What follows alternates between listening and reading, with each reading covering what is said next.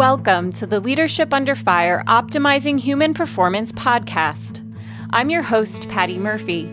In this episode, we're honored to have U.S. Marine Lieutenant General Lawrence Nicholson as our guest. General Nicholson served as the commanding general of 3rd Marine Expeditionary Force, leading 30,000 Marines and sailors in the Asia-Pacific region from 2015 to 2018.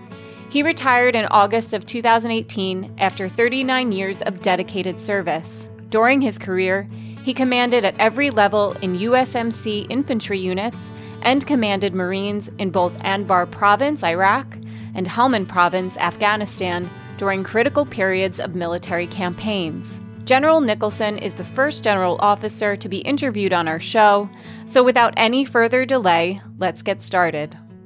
Patty, thank you. Great to be here with you this morning. So I want to start with the beginning of your career. You graduated from the Citadel in 1979 and entered the ranks of the United States Marine Corps. Did you anticipate then that you would devote the next 4 decades to the USMC? Patty, it's one of the questions I get asked more than anything. When did you decide to make it a career? And what I tell everyone is I graduated from the Citadel, as you said, in 1979, with the intent to do 4 years serving my country, and then leaving the Marine Corps and moving on into whatever profession was open at that time for me to pursue. So maybe it was business. I was thinking business school. I was thinking a lot of different things. But what I found is at about the 3-year mark, as I'm looking around and making that big decision, I decided it was the people. It was the men and women on my left and right, and the folks that I was working with. And I remember discussing with my wife, hey, let's just give it 2 more years. Let's extend 2 years, and then we'll see. And yeah, I think that happened time and time again, and until you reach a point where you look around and you've been in the Marine Corps for 15 years, and again, but the theme there is it's the young men and women that you're serving with, and I think that would come to be a theme for me, especially as we moved into those years of combat after the attacks on 9/11. Right. And I do want to mention that you are one of 4 members of the class of 79 to become USMC general officers. And also to your point about time flying by, it's sort of that thing where the days are long and the years are short. Right. As a young Marine officer, what were some of the most important lessons you learned from senior officers and perhaps your non-commissioned senior officers? Yeah, I think for leadership, one of the things I talk to folks about and is you learn as much from bad leadership as you do from good, sometimes more. And I think every day as you're out there as a young officer or as a young fireman, whatever you're doing, I think you see examples where you say to yourself, wow, if I'm ever in charge, I'm going to do that. I really like that. I mean, that's inspiring, that's motivating, that's team building. Mm-hmm. And you also see, unfortunately, sometimes examples where, wow, if I'm ever in charge, I am never doing that, because that really impacts the morale of the organization. And so I think every day, and what I tell our young guys is, you have a toolkit or you have a tool belt, and you hang certain tools on there that you may not be able to use today, but you might need later. And I certainly have been an advocate for that and a beneficiary of that over my career. So who were 1 or 2 leaders in particular that had a big impact on your professional development? So I think for me, as a young second lieutenant, there were certainly some officers, peers, and senior officers that inspired me, as well as non-commissioned officers and staff non-commissioned officers, our sergeants in the Marine Corps. I know that as I was growing up, there was a Bill Hardig who was in my battalion. Mm-hmm. That was a young officer that I think all of us aspired to be in many ways. Frankly, retired Chairman Joe Dunford was, while not necessarily in my battalion, was in my regiment. And just being around him and seeing how he dealt with others and how he problem solved was inspirational.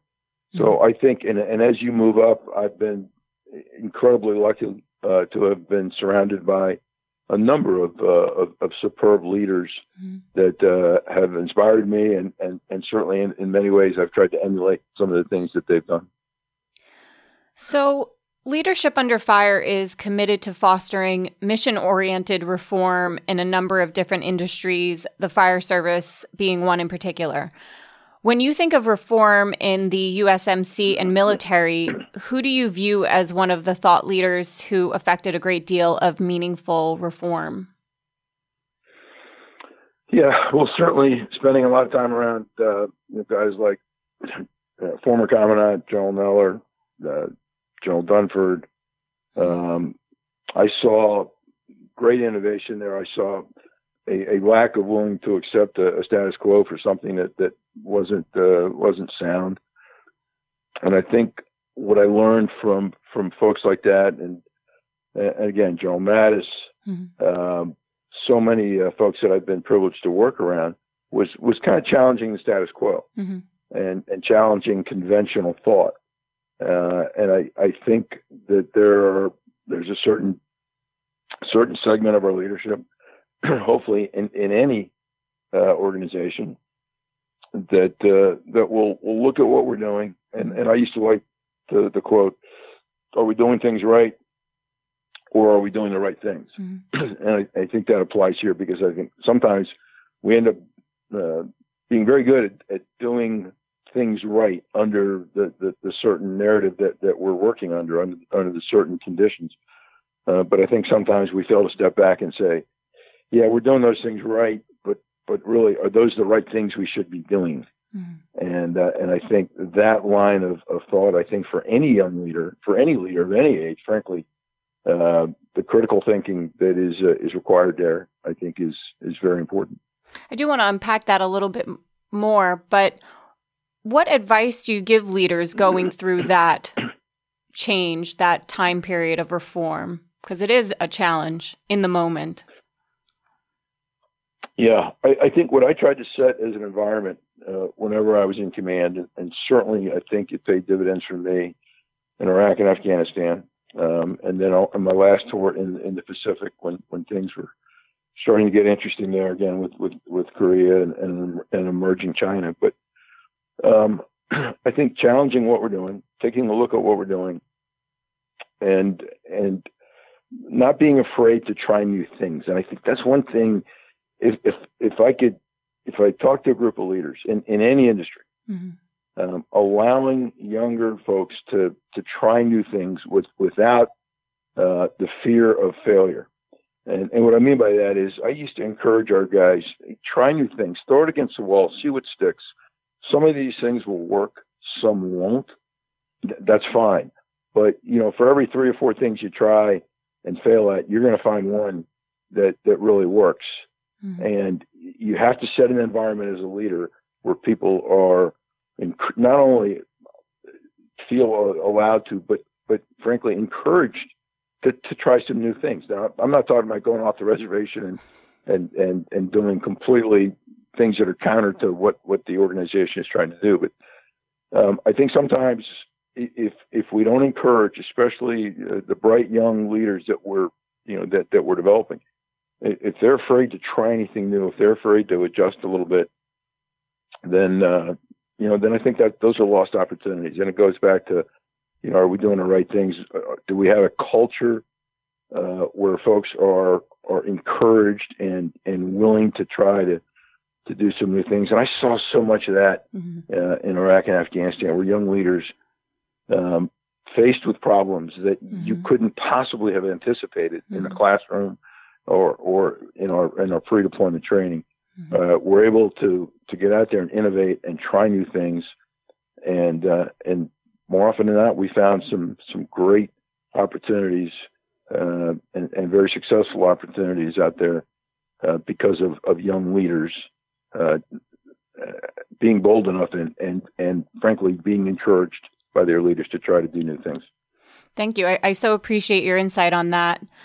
you were a regimental combat team commander, or RCT-5, in Fallujah in 2006, 2007, during a period with considerable violence, particularly early in your deployment.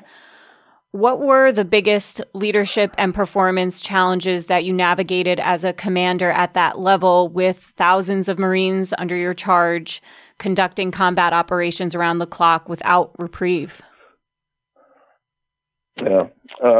Counterinsurgency is tough. Mm-hmm. It's tough because often the enemy hides in plain sight. And I think one of the greatest challenges we had in Fallujah, a city of 500,000, frankly, was the enemy was moving freely around, very hard to identify sometimes, and very, very frustrating for the young Marines. And the IEDs mm-hmm. and the amount of injuries that we took from IEDs can very quickly, if you're not really focused on this, Marines can start to look at everybody as the enemy, mm-hmm. Which is exactly what the enemy would like to have happen. And so, understanding that the objective in a counterinsurgency, it's the people. Mm-hmm. And it's getting the people to choose the government, and in some cases your role there, getting them to understand that you are actually trying to help. You're trying to do some things to separate the enemy. And I had a young officer in Afghanistan that coined the term helping and hunting, and it was something that is very different about counterinsurgency. You're constantly hunting for the enemy. Mm-hmm. With one hand, and the other hand, you're reaching out and helping the people. And if you can successfully accomplish that, which is tremendously difficult, and counterinsurgencies fail far more often than they succeed. But if you're able to ensure that your Marines understand the bigger picture, and I think that was a tremendous challenge here, because I think anytime a teammate gets hurt, you're angry. You want to lash out, and I think we worked very, very hard at making sure people understood that our guys understood that our job was to find those enemy pockets inside the 500,000 people that were in Fallujah, and that was tremendously challenging. Had a lot of help, had a lot of great leaders, guys like Cale Weston out there running the government center, mm-hmm. and.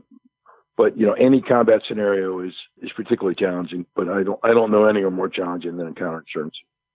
I would be amiss if I didn't mention that your tour with RCT-5 in Fallujah in 2006 was not your first tour in Fallujah. You had previously deployed there in September 2004 and were severely wounded on the very day that you assumed command for the 1st Marine Regiment. Can you share that experience with our listeners? Right. It was 14 September of 2004. I had just assumed command of the 1st Marine Regiment in Fallujah from Colonel John Toulon at the time. And after a day of getting out and sort of seeing the team, that evening got back to our camp at Camp Fallujah. Mm. And I was... frankly, I was with at the time Major Kevin Shea when a rocket hit and killed Kevin. Lost an incredible officer that day and wounded me.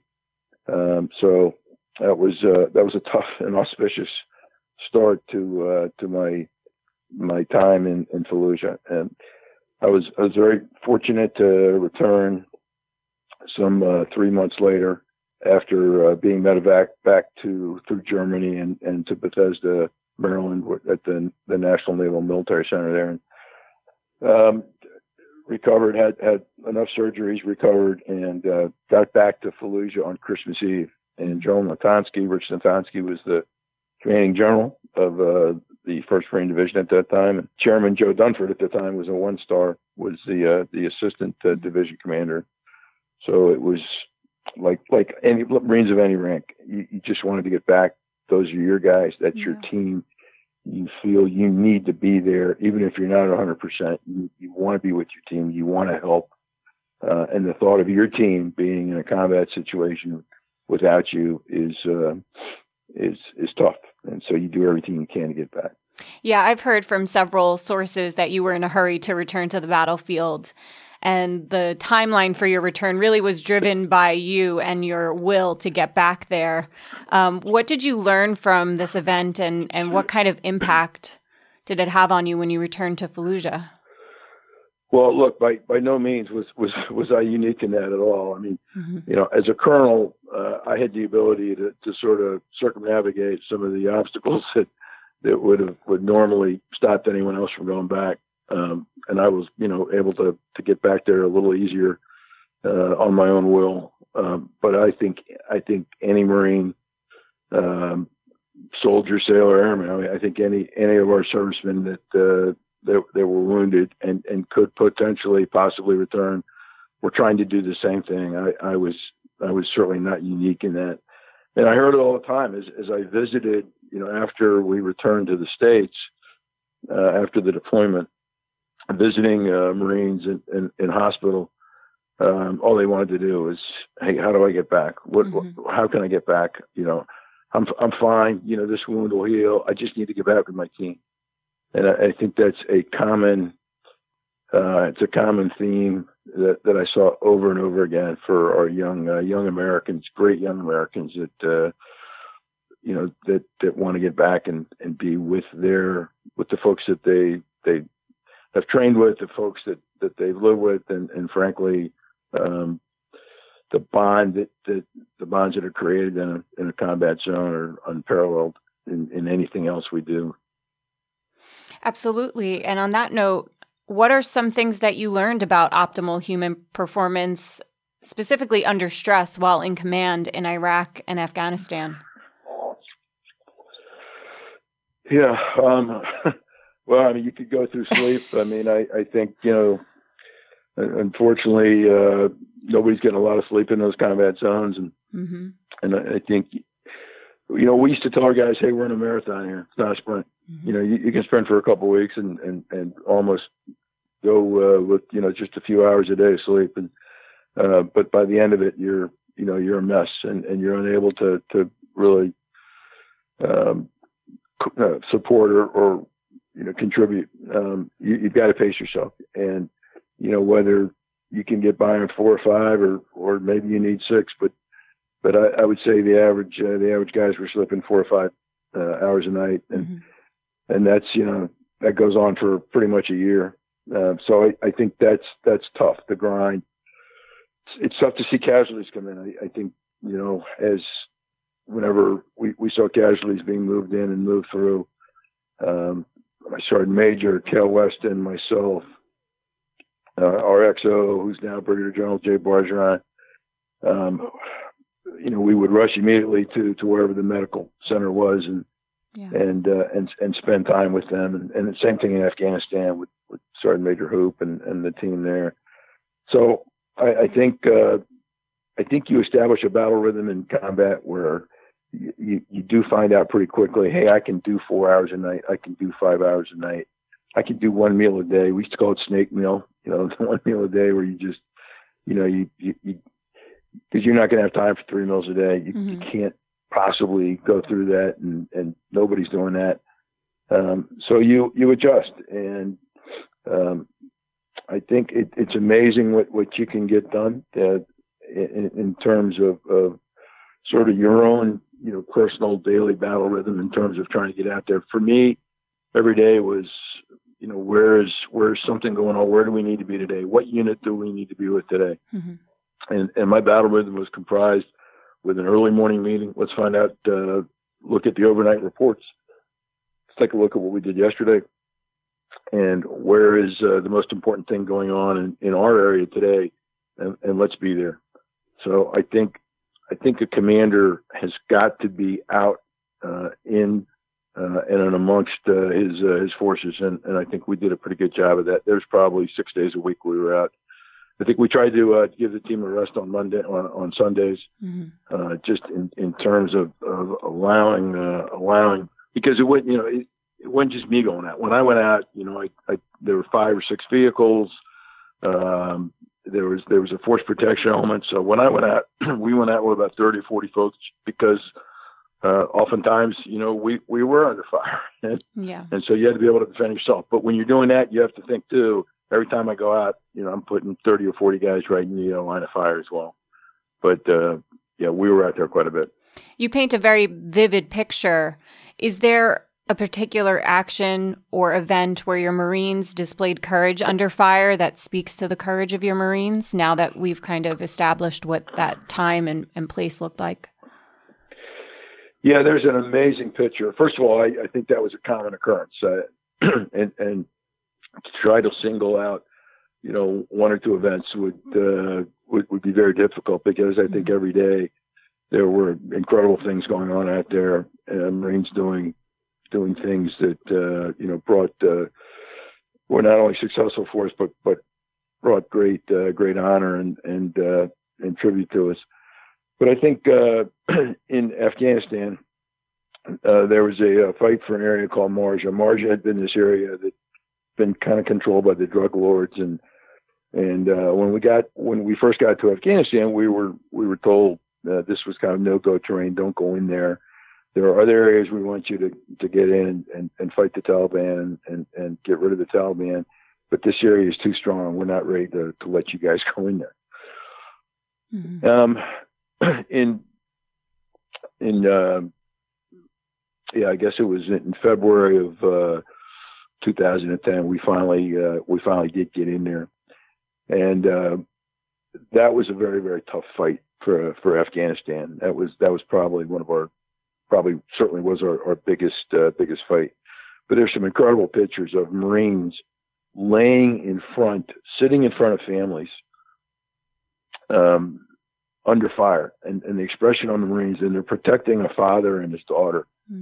And in fact, I'm looking at that photo right now in my office here but it's one of those times where everything that is good about who we are and what we're doing, everything that is honorable, I think is captured in that photo. It's the essence of a counterinsurgency, and it's our great young men and women protecting the locals, against the Taliban, and putting their bodies between, the Taliban and that child. That represents, I think, for me, everything that is good about our cause, and it reminds us always, that we really are doing the honorable thing. I don't think that's the only example. That's one that we happened to capture by a photographer that kind of went worldwide. But I think that one I'm particularly proud of. But Patty, there are innumerable occasions where Marines stood up and did courageous, incredible things. I tell the story often of one that happened before or during the Battle of Fallujah, while I was recovering. About the number of, during the actual battle in Fallujah, the number of young men, young Marines and soldiers that were awarded Navy crosses for their great heroism in that fight. So I've been very, very fortunate to have been surrounded by so many incidents of heroism and bravery by our young men and women. Thank you for sharing that. General Task and Purpose has referred to you, and I quote, as one of the most badass and combat-decorated generals in the Marine Corps, and has written about your commitment to reminding Marines that the mission is what motivates Marines to prepare as rigorously as they do. I would assume that an unwavering commitment to the mission becomes challenging to maintain in an operational environment where your units are taking heavy casualties, and as you've explained, this type of environment that you were in. What enabled you to continue to maintain a mission-first mindset in that type of environment? Patty, I used to talk a lot. I know my guys heard it over and over, even in my non-combat tours, because you never know. The one thing about being in the Marine Corps or any of the services is, tomorrow is not guaranteed. You never know what you're going to be doing tomorrow. And in some cases, that could be moving into a combat zone and leaving the exercise schedule or the training that you thought you had as you're deploying someplace that you had not anticipated. So I think one of the things that we always used to talk about is how ready are we? Are we ready tomorrow? Mm-hmm. What do we need to do to get ready tomorrow? Because we never know when that call is going to come. We never know when that fire bell is going to ring, so to speak. Yeah. And our Marines are going to be loading airplanes going into a hostile zone. And I used to talk a leader's remorse. A leader's remorse is that, as that time comes, you sit back and go, man, I just wish I had 2 more weeks to finish this training. Gosh, if I just had another couple of days to go over this. We're not guaranteed those times. We're not guaranteed those days. Make every day count. Make every moment count. Those young men and women that we're leading depend upon us to ensure that we take care of them, yes, but one of the ways we take care of them is to ensure that they are ready to do, to do the hardest thing they're ever going to be asked to do in their life, and that's go to war. Mm-hmm. And so I think that's something I have challenged leaders on for decades is, are we ready? If we're not, what do we have to do to get ready? That's number one. So it's mission readiness. Mission expects us, in fact, demands that we be ready.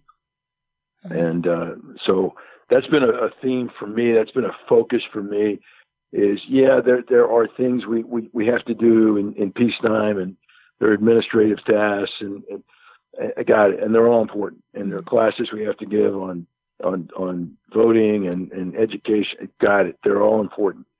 But nothing is more important than being ready to go to war, because that training and that readiness will save lives. One of the things we've explored on this show before is what happens when you play to win and lose. So what sort of guidance and counsel would you give to younger commanders who experience loss for the first time? Yeah. Nothing quite prepares you for that when you lose your first Marine and you lose your first teammate, and I think it is something where your team has to go on, and I think everyone understands the mission comes first, and it's easy to sit here and say, but I think teams have to rally. Teams have to understand this is where leaders are so important. Leaders, have to make sure that the team understands that the mission continues, and that our ability to do this mission well will prevent further loss of life. Mm-hmm. Protecting the innocent civilians out there, as we're protecting our Marines, but by doing our job well, by being aggressive in terms of our actions and doing things right and doing things well, will save future lives, and often those lives are part of our own team. So I think everyone deals with loss in their own way, but I think a leader has to set the tempo. And Patty, one of the things I used to tell my team all the time in combat, mm-hmm. I say, gang, we're going to have good days, we're going to have bad days. We're going to have a lot more good ones than bad ones, but the bad ones can really hurt. And I think as a leader, you're always watched. And I think we have to make sure, because if you're having a good day, or especially when you're having a bad day, everybody's looking at the boss, and you have to maintain, mm-hmm.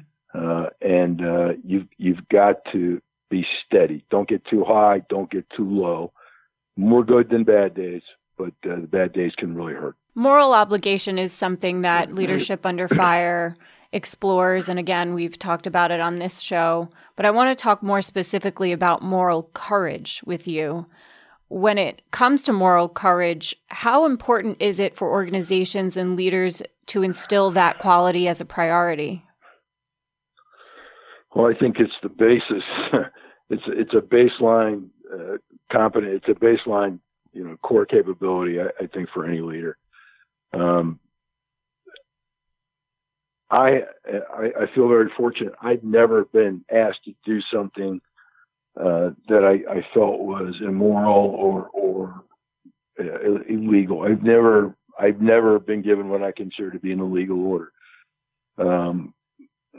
I don't know. I hope most Marines have not, but there are sometimes in war there's ambiguity, and I think, again, going back to what I talked about earlier, is sometimes there's a situation that presents itself to a young leader that was not covered in any of the preparation or any of the courses. And I think leaders have to make their best decisions. And I think we did a pretty good job in Iraq and Afghanistan of backing our younger leaders and our Marines that made decisions that, perhaps a couple of days later might have been a different decision if they kind of thought through a little bit, but as long as their intent was there. But I think, for me, their moral ambiguity, I feel very good that, we didn't present a lot of that to our Marines. I think we had a pretty black and white. We know what the right thing to do is. And those situations that come up, we do all we can to train and educate our teams to make those right decisions. And I'm very pleased, in the units that I was with, that I think by and large our leaders made good, sound, strong decisions.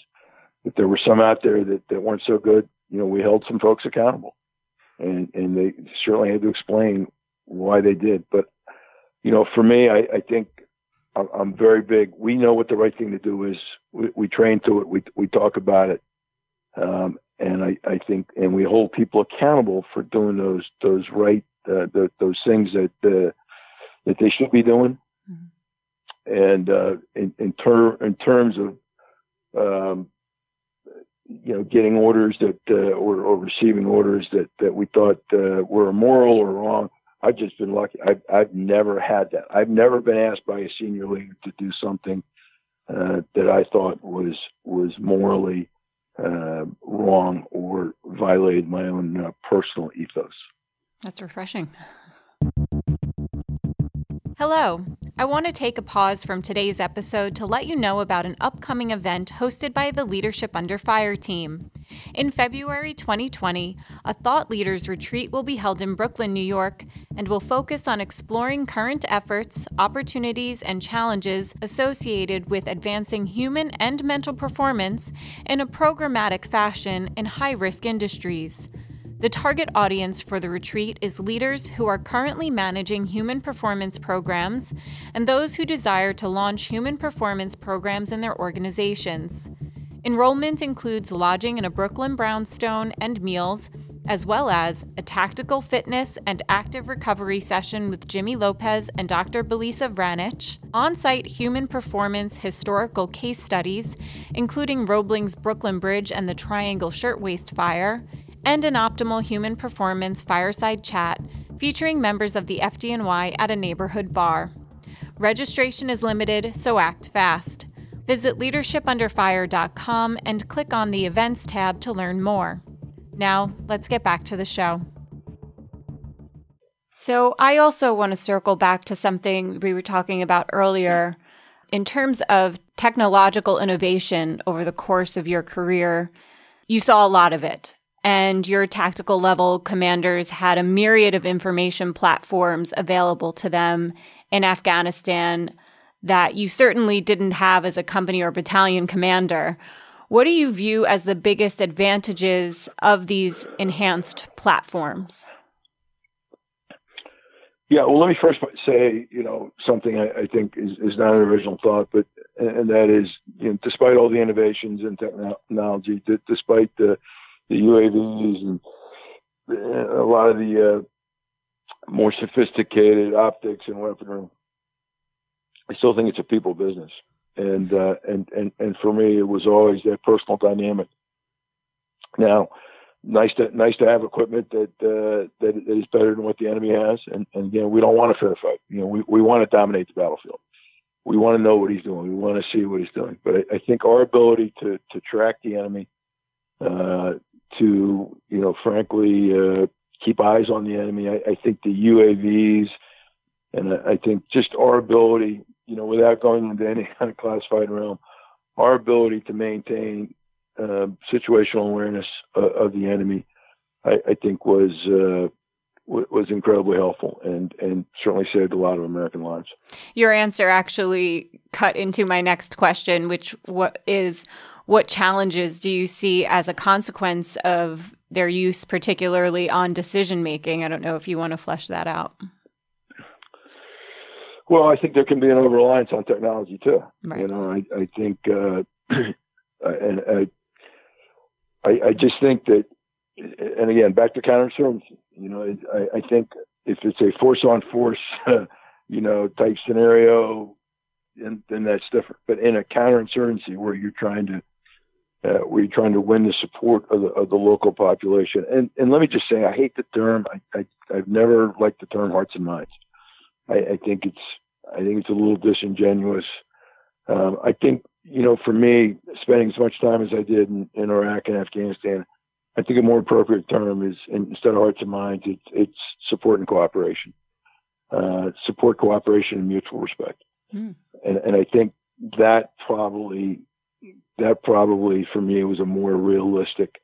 They understand who we are. I think the goal would be they understand who we are. They understand what we're trying to do. They don't necessarily love us being there, but they understand that we're there for a short period of time or a limited period of time, and we're going to try to do all we can to help them. Actually, I do want to ask you if there's a story that speaks to you about the courage of Iraqis or Afghans that you witnessed. We don't have enough time in this interview to talk about. I mean, I'm serious. We don't have enough time to talk about all the incidents and all the times that I saw Iraqis and Afghans, both civilians and military folks, stand up and just do incredible things. I've been very blessed, and Kel Weston, who I assume you've talked to, I think, and I mean, the government officials in the city of Fallujah that voted, frankly, with their lives to support what we were trying to do to help rebuild Fallujah, and I think their commitment to us to help us and demonstrate leadership of the Fallujah civilian population in many cases did cost them their lives. Yeah. And I think in some cases they knew it. They knew that they were on a hit list. They knew that by cooperating with us, and even though that cooperation was based on getting schools open and getting markets open and getting the water turned back on, but just merely by cooperating with us and our engineers and our leaders, that they were endangering themselves sometimes by just meeting with us. And yet they came over and over again to try to help their own citizens, and some of them paid with their lives. In Afghanistan, some of the senior elders, again, a very, very patriarchal society, where decisions were made by groups of elders, and again, in some contested areas where the Taliban held sway, these leaders would meet with us, trying to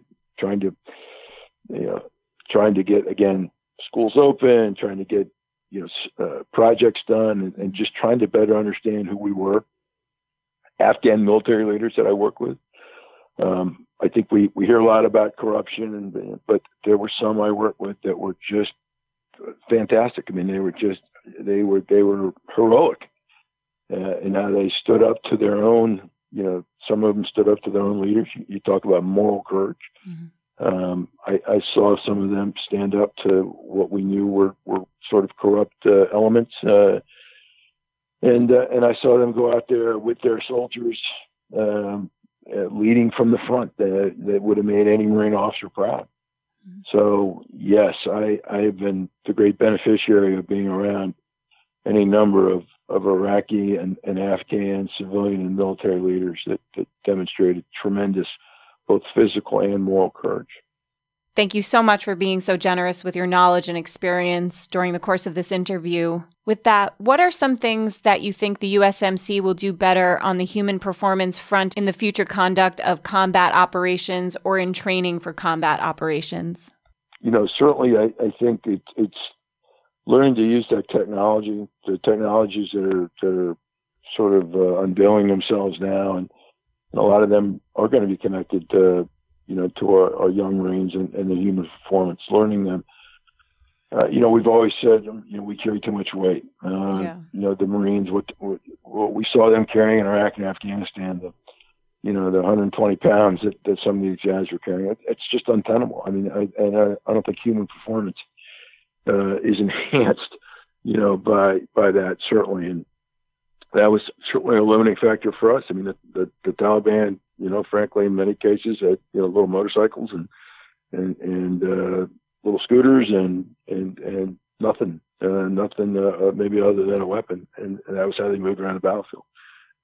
We were certainly heavier. And so I think the mobility, and it's not a new idea. I mean, they talked about it after World War II, but the soldiers' load, the mobility of a force is very, very important. Our ability to respond quickly to get somewhere. So mobility, I think, is a big thing that we're working on. And I know that there's all sorts of robotic, sort of testing going on in terms of, something other than the Marine and soldier having to carry that load. But, a lot of this technology is heavy, and a lot of the things that we ask our Marines to carry comes with the price of reduced performance. So, I mean, there are wonderful developments out of technology that I think are coming. Their ability to turn any water, very quickly into drinkable water, and the ability to communicate individually, digitally, is great. And within a squad or platoon, the ability to talk to one another is great. But I'm always concerned about that those technologies have holes too, and whether it's the loss of satellite capability, whether it's the loss of a digital interface. Now what? And are you still able to operate? In our headquarters where we have sort of the digitized battlefield. Are we able to go back if the power's out? We can't get and we've lost any connectivity. Are we able to still fight? Mm-hmm. And the answer better be yes. And I know that our organizations out there are training with the new technology, and I think I know Dave Berger, our commandant. I know he's insistent, as we all were, about unplugging and let's get back to grease pencils on maps, and let's get back to kind of a low tech fight, and our Marines have to be able to not only operate but thrive in both environments. I would absolutely agree with all of those points and say that they're also transferable to other high risk industries, and I'm interested to see what the future holds. So as we start to wind down today, I want to ask you about an individual. Sergeant Bill Kerr was one of the original architects of Leadership Under Fire and helped to shape the concept prior to his death on August 13th, 2009, while serving with 1st Battalion, 5th Marines in Helmand Province. I understand that you knew Bill? I did. I did not know him well, but I certainly knew of Bill, and I met Bill, and his loss was certainly stinging for all of us. Loss of any Marine heart, but I mean, certainly having met Bill and understanding a little about Bill's incredible background. Yes, I remember that loss, and remember meeting his family after our return. Can you recall any qualities or traits that made him unique? Wow! I wish we had 100 of them. Well, here's I was so proud of so many of our Marines that I met in Iraq and Afghanistan, because I think there was, especially after the attacks on 9/11, I think there was a sense for so many young Americans, if not me, who, hey, I've got a comfortable life. I'm doing well in my civilian business. And I think Bill was one of those examples. Bill didn't need to join the Marine Corps. Bill chose to join the Marine Corps because he was a patriot, mm-hmm. and because I think he was like so many other young Americans. He felt that this is what has occurred here on September 11th of 2001 was a generational event. I mean, this was our Pearl Harbor, and like so many thousands of Americans on December 8th, 1941, went and signed up. I think we had a significant number of Americans, and I met so many of them. I met kids in Fallujah that were students at MIT. It's like, what are you doing here? It's like, well, my country got attacked, and I can always go back to school, but this is important. Mm-hmm. And I mean, I could talk for an hour about the type of young men and women that raised their hand and joined service, and I think Bill certainly represents the best of who we are as a nation. It was a very incredibly painful loss for us and certainly for our nation and his family when we lost Bill. Thank you for sharing that. Before we wrap up, we covered a lot of ground today. I have a few more questions, but these will be short, and I'm also looking for concise answers. Okay. They're not going to be similar to what we've been talking about. They're a little bit different. So are you ready for a little rapid fire Q&A? Okay, Patty, stand by. Go ahead. Okay, first one. What is your favorite book? Oh, wow. My favorite book, let's see. I think, didn't Cal Western write a book? Yes, he did. A lengthy one. So, wow. Yeah, I've been, obviously, based on my last couple jobs, mm-hmm. I've been reading a lot about China. So, the Ghost Fleet, the 100-Year Marathon, I think those are a couple. I love my Middle East, 7 Pillars of Wisdom from T.D. Lawrence. Mm-hmm. That's on my bookshelf. There's a book by William Safire called Limit Your Ears, which I think has, because I'm asked to do a lot of public speaking. And so I'm always looking for new opportunities.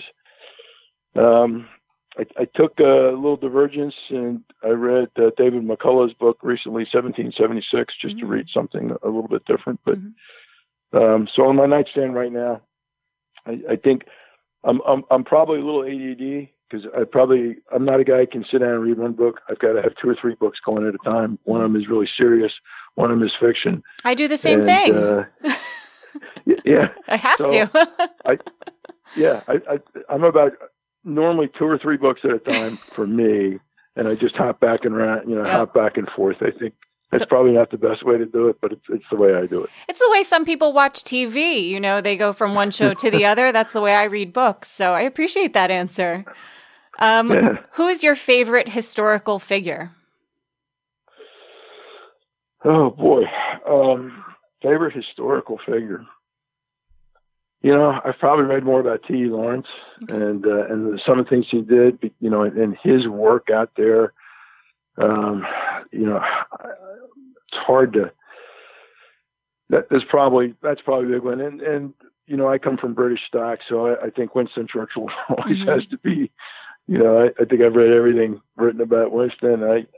So I'd say T. Lawrence, Winston Churchill are probably 2. And then George Marshall, in terms of an American hero, a guy that I don't ever think gets enough credit for what he did, both in military service and later civilian service to his country. So I would say T. Lawrence, Churchill, and Marshall are probably among the pantheon for me, the top 3. Okay.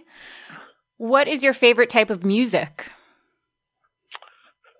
Wow. So a little bit like my reading, I go back and forth. I guess, based on my age, I grew up with, rock and roll like anyone else, but, certainly I've come to appreciate, a lot of the country music. I've enjoyed that. So I'd say I'm kind of a country rock guy and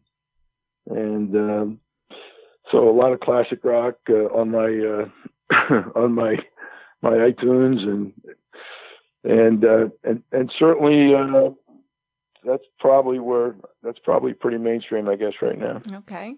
What is your favorite hobby away from war fighting? Okay, this is going to sound weird, but that's what I'm looking for. Yeah, where I find great solace, and I enjoy gardening. I mean, I know that sounds crazy, but I like to grow food. Yeah. So whether it's tomatoes, whether it's avocados, I'm one of those guys. I save avocado pits, I soak them in water, and I grow them. And when I left Japan, I gave away to Japanese about 15 avocado plants that were about 6 foot tall that I'd grown there, just from the seeds. So, I mean, I enjoy being outside. I enjoy digging in the dirt, mm-hmm. and I enjoy seeing the product of that work come up in plants. That sounds not what you expected, I'm sure. That sounds very therapeutic, though. So I get it. It is very, very therapeutic. Absolutely. What is the thing you enjoy most about retirement? Well, honestly, I don't really feel retired because, I'm continuing I'm speaking a lot. I'm traveling a lot. And, so I think, catching up with old friends has been great, mm-hmm. but, I am still staying pretty busy, still staying engaged.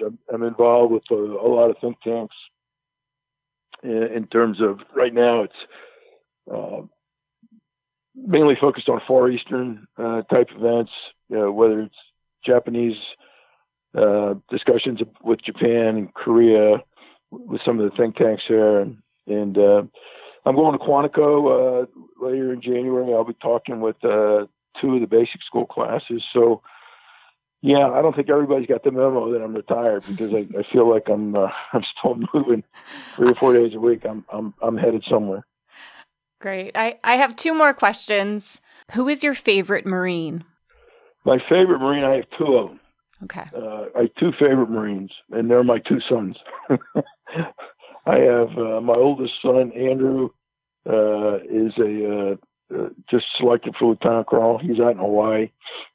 He's the executive officer of 1st Battalion, 3rd Marines. And my youngest son is a major, and he runs a recruiting station in Nashville. So, in all honesty, those are my 2 favorite Marines. But I certainly have great affection for the many, many thousands of Marines that I have served with, and I stay tremendously connected with my Marine family. Fair enough. And I think this last question brings us back to the beginning of our conversation. What is the thing you enjoyed most about the Marine Corps? Okay, easy. That's a softball for me. Mm-hmm. It's the people. Mm-hmm. It's the reason I came in to begin with. Mm-hmm. It's the reason I stayed. It's the reason I got out of bed in the morning. It wasn't technology. It wasn't the cool new airplane. It was the people and the young men and women that serve our country, and particularly those in our Marine Corps. I know it's cliche, but it was, to me, the finest group of Americans that you could possibly put together. Give them a mission and just get out of the way because they are a force. And so proud to have spent 39 years in the Marine Corps. But for me, it was then and is still today. It's all about the young Marines. Well, General Nicholson, I want to let you know that our Leadership Under Fire founder and president, Jason Bresler, told me about you, that he's the leader you want leading you in combat and the leader you want there when you're injured or in need of encouragement, among many other things.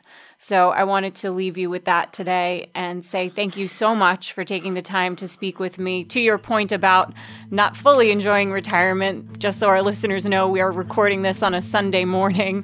So thank you so much for taking the time to do this with me. It really is an honor to speak with you, and thank you for your continued service. Well, Patty, thank you, and thanks to Jason Bresler and the great work that he's doing here with this Leadership Under Fire. I'm honored to have been able to ask to participate. Support is provided in part by Conway Shield. Those who answer the call and risk it all for the safety and well-being of others deserve someone willing to give their all in return. Conway Shield is built on the shoulders of 3 service legacies. Customizing the nation's very best firefighting shields has expanded to providing the most effective technology, tools, and training for today's fire and law leaders. Learn more at conwayshield.com. The Leadership Under Fire podcast provides a platform that helps to prepare performance leaders to navigate the moral, mental, emotional, intellectual, and physical rigors in high-risk and ultra-competitive settings by developing strength of mind, body, character, and critical thought. For more on this, visit leadershipunderfire.com.